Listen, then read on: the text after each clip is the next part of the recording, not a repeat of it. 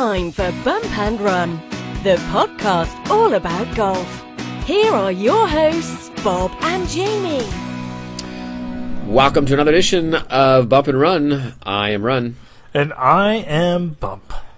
And Hi. Mr. Bump, listen, before we go too far, we have to promote the big fact that if you listen to this podcast and follow our instructions, what could you win? Tell them what you could win, Carol. You could win, Bob, a brand new M3, M4 driver, courtesy of our friends at TaylorMade.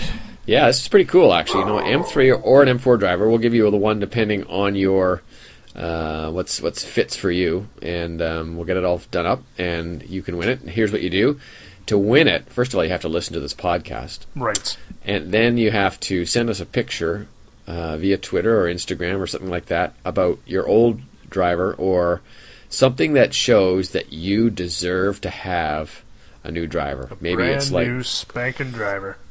Maybe it's like your scorecard that shows, you know, you shot 130 because your drives were all over the place or something like that. But show it, and then you can send it to at Bob Weeks TSN or at TSN Golf. Right. Hashtag it Bump and Run. Bump and Run. Hashtag it Bump and Run, and you could win. And we're going to keep promoting this. We're not sure exactly when we're going to give it away. I'm sorry about that, but you got to enter now anyway because we've got a couple of logistical things to work out. But we will give away an M3 or M4 driver, and I promise you... Hopefully by the end of the month, right? Yeah, before the Masters anyway. Yes. For sure. Because if you live in BC and you're listening to this, you'll probably want to get to use that pretty soon. Yeah, it's almost golf season out there. If you look, not here. I'm looking outside my window and it ain't close to golf season. It's not golf season in Ontario. Thank you, shoveling. Well, just saves you a gym membership. It's true. Getting good exercise. Do you have to shovel your driveway? I do, yes. I don't live in a swanky villa like you. Yeah, villa. Yeah, right. Overlooking the scenic river of Cortez here, overlooking the scenic subway line. It's beautiful. That's my villa. Beautiful scenery. Beautiful.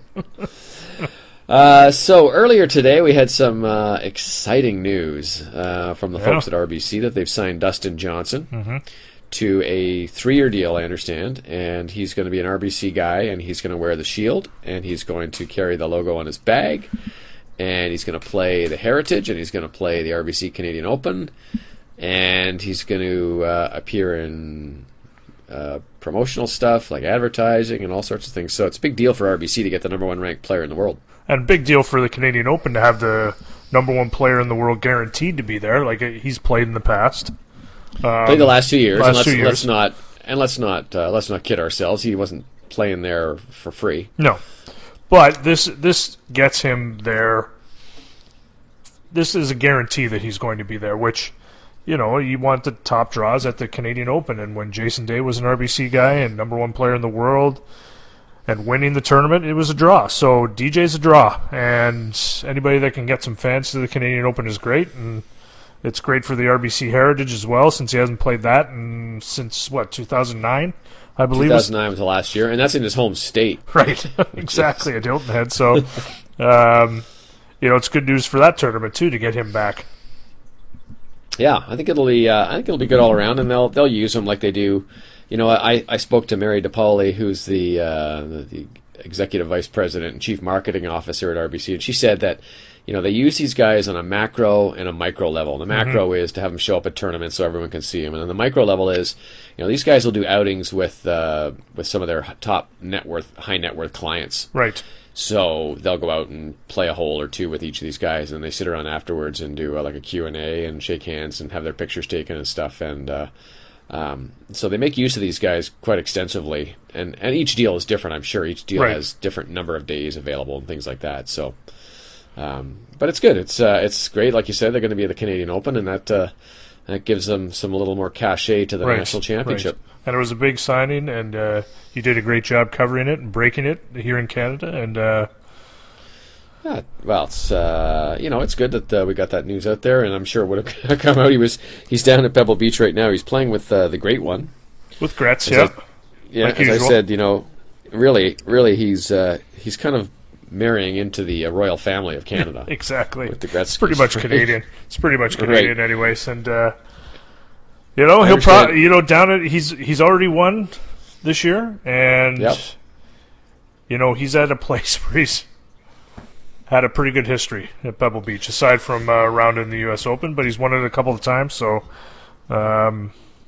it's a good field down. If we had to segue to it, if I did a segue, this is what it would be. What a great field. Dustin Johnson. I'm putting you in charge of segues today. Okay, Dustin Johnson is part of a great field down at Pebble Beach. What do you think, Pebble Bob? Beach? Speaking of Pebble Beach, I think it's pretty amazing that what they have there, because this used to get to be a bit of a tired event, and I think from the player standpoint, you can see where they had way too many people in the field. Like, I think the field was 180 something because they used 3 courses, right? And they've knocked that down to like 156, I think. And each guy, there's an amateur obviously with each pro. 6-hour rounds, right? There's some pretty decent amateurs, like notable guys playing this year. I don't know if you've seen that, but looks pretty cool. Yeah, they always generate really good amateurs. You get for your other athletes. Your Aaron Rodgers is there, and there's always actors like Ray Romano, Bill Murray. Bill Murray's always a great draw. So here's my Bill Murray story. So one year we went down to cover this tournament because it was Mike Weir was coming back after surgery. It was the first time he'd played in about a year or something. Hang on a second. I thought I was doing the segues. Oh, sorry. Hey, Bob, don't you have a story about Bill Murray? Funny you should bring that up. So we went down to cover the tournament, and Bill Murray was there, and we thought, well, let's wait and see if we can get an interview with Bill Murray. So we kind of waited by where he was. He was on the practice range, and then he went over to the chipping area, and then he was putting, and he knew we were waiting for him. You kind of know when these guys are doing that, right? And then so we went over to him and said, "Hey, Mr. Murray, I wonder if I could talk to you about the tournament." He goes, "Well, what do you want to talk about?" And I said, "Just about your play." "Well, you know what? I'm going to be playing in the tournament." And then he just kind of walked away. He was kind of a grumpy kind of guy. Didn't really want to talk, and I understand that. You can't sort of grab a guy for 2 minutes. He just could have said it a little nicer. He could have said, "You know what? I'm just not into it today." But instead, he was kind of a smart ass, and he walked away. So there you go. Kenny G was much nicer. Kenny G's really small, by the way. Is he? He's really small. Yeah, he's like 5'3" or 5'5" or something. That was the one thing. And then Don Cheadle, he was the coolest guy. He gave us a nice long interview. Nice. I really like Don Cheadle. He's a good player too, actually. Don Cheadle. Well, Kenny G's really good. Well, you got Timberlake's going to be there too, and he's a really solid player. And actually, Cabby's going down to Pebble Beach to try and get Bill Murray. So we'll see if he has better luck than you. Maybe Bill Murray will be in a better mood. Well, hopefully. You never know, though. When I was with Justin Timberlake, we interviewed him in New York City, and he was promoting a movie or something or an album he was in, and for some reason we got the PR person said, "Okay, you can have 2 minutes with him to talk golf," and this was done out in Penn Station, which is like the big train station in New York City. So he walks in, comes up to our camera, and there's like hangers on all over him, and so when he realizes we're starting to talk golf, his eyes lighten up because he's been talking about this movie thing all morning, and he's really kind of bored. Was it Trolls? It might have been Trolls. My kids love him in Trolls. and the PR agency person is like off to the side, not in the shot, but she's looking at me and she's telling me to wrap it up. But Justin Timberlake doesn't want to wrap it up. He keeps going and going and going. He wants to keep talking about golf. So he's a real golf nut. Yeah, he loves golf. He's got his footprint on a PGA tournament over at the Vegas tournament. Yep. And he's massive into golf, and he's a really good golfer too. And he is. He's a good player. So now I have to do the segment. Speaking of crazy players and crazy celebrities and everything, how about the 16th hole at the Waste Management Phoenix Open? Wow, funny you should bring that up. There's a lot of what did you? I mean, it's a cool spot. It's a really cool spot. There's a lot of fun, and I haven't been there for 5 or 6 years. Really, when I was there, they had it encircled, but they didn't have the 3 tiers. Right. It's pretty much become its own arena, essentially. They have to start setting that up. They have to start setting that up in October. Wow, it's an incredible atmosphere, and you just to see the people run to try and get their spot. Like, people camping out in front of the gates at 4 a.m. to try and get their spot at 16 for the day is it's an incredible. Nuts. It's nuts, but that hole is amazing. I think the whole tournament, the way it's 700,000 plus for the week there is crazy. That's a crazy amount of people, and there was some criticism this year from some of the players saying people were getting a little over the top, and I would think that that's probably the minority, but for one time a year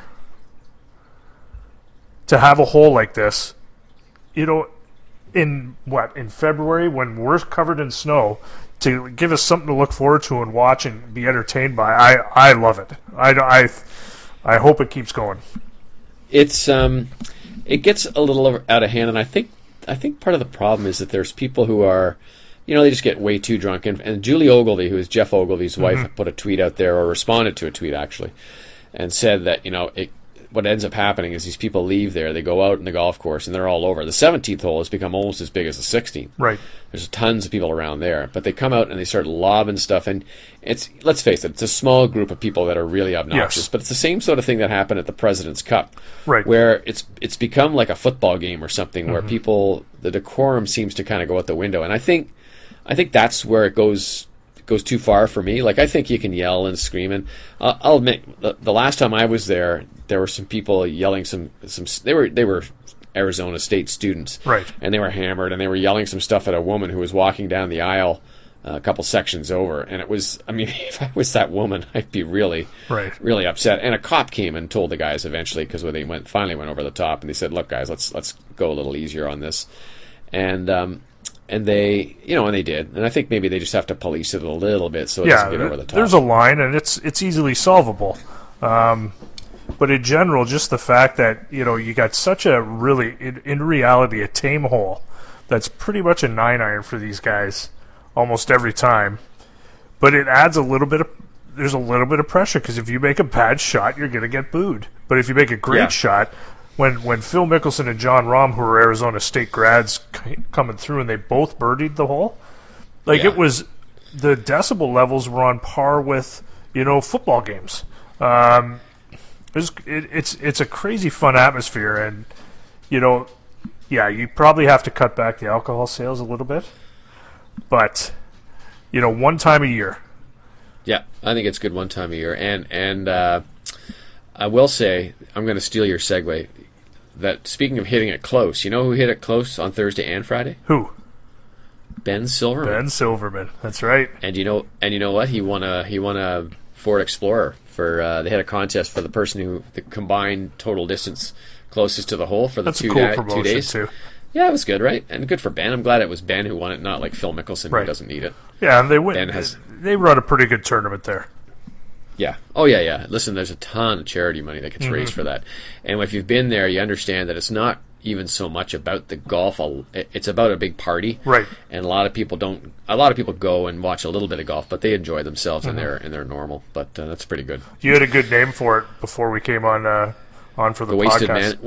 Wasted Management. Wasted Management Open. I think there's a lot of people who have the Wasted Management. And look at who won the tournament. Gary Woodland. Look, and no, our buddy, friend of the podcast, Brennan Little. Brennan Little, yeah. Gary Woodland won. By the way, he was using an M3 driver, which you can win by listening to this podcast. One of many people that have won with an M3 or M4 driver this year. It seems like every week. That's right. It's pretty crazy. But Brendan Little, our good pal, that was his 10th PGA Tour victory. He's the caddy, of course, and he was on the bag for all 8 of Mike Weir's wins, including the Masters. And then he went over to work for Camilo Villegas. So he had a little time with Sean O'Hare. Didn't win anything with that year. And then with Camilo, he won once at Wyndham, and now he wins with Gary Woodland. And I did have a brief text with him on Sunday night. He just said, "Yeah, Woodland was due. He's just too good a player." And Woodland has told me that what Brandon brings to him is just confidence in his club, in his selection, and his shot. Having a veteran caddy like that, but he's been out there almost 20 years now. It's a long time, and he's really good at his job, and he's always prepared. And You know, you have to be that way. You have to be so meticulous as a caddy for these guys nowadays because they're so dialed in. And for Gary Woodland, you know, just to look on his side of it, after what he went through last year with the loss of one of his children during the pregnancy, you know, to finally get back in the winner's circle, it's been a few years for him to get that win, and you know, for going forward. You know, this puts him in Ryder Cup conversation, which is always a goal for the U.S. and European players. Sure.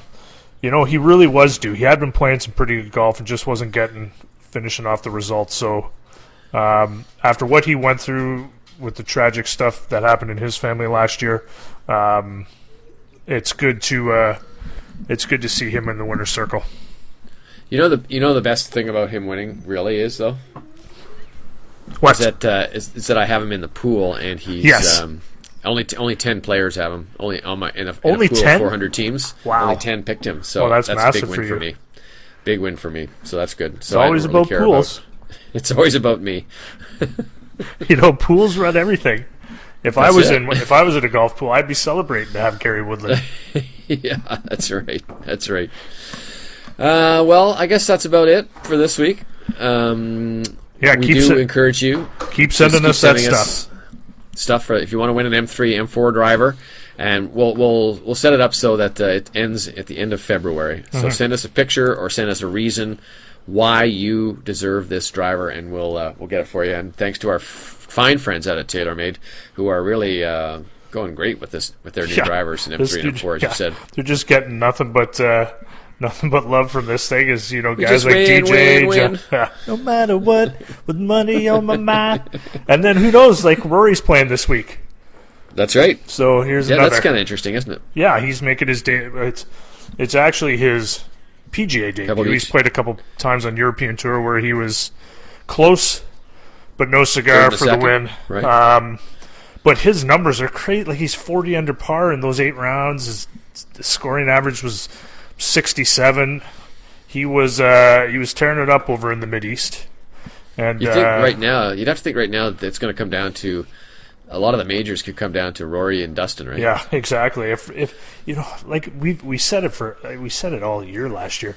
If Rory just putts about just a little bit better, like if he's instead of whatever he was like in the hundreds, if he's just in the top 50 in putting or 60, like that would 80, like that amount of that'll win him more tournaments, most tournaments, I think, because he's so good off the tee and he's so good into the greens that if he can just putt consistently and hey, 40 under par over 2 tournaments, not too bad.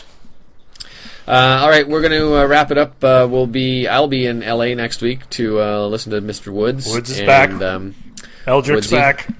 We'll do a podcast. Maybe I'll be there, and you can be in beautiful Baden, and we'll link up and do a podcast from there and see what Mr. Woods has to say in his second. I'll be in Baden, and you'll be in LA. Yeah, imagine that. The two major centers. The 2 major North American centers for golf, exactly. And, for golf and commerce. All right, that's it for this edition for Bump and Run. I am Run. And I am Bump. We'll see you next time.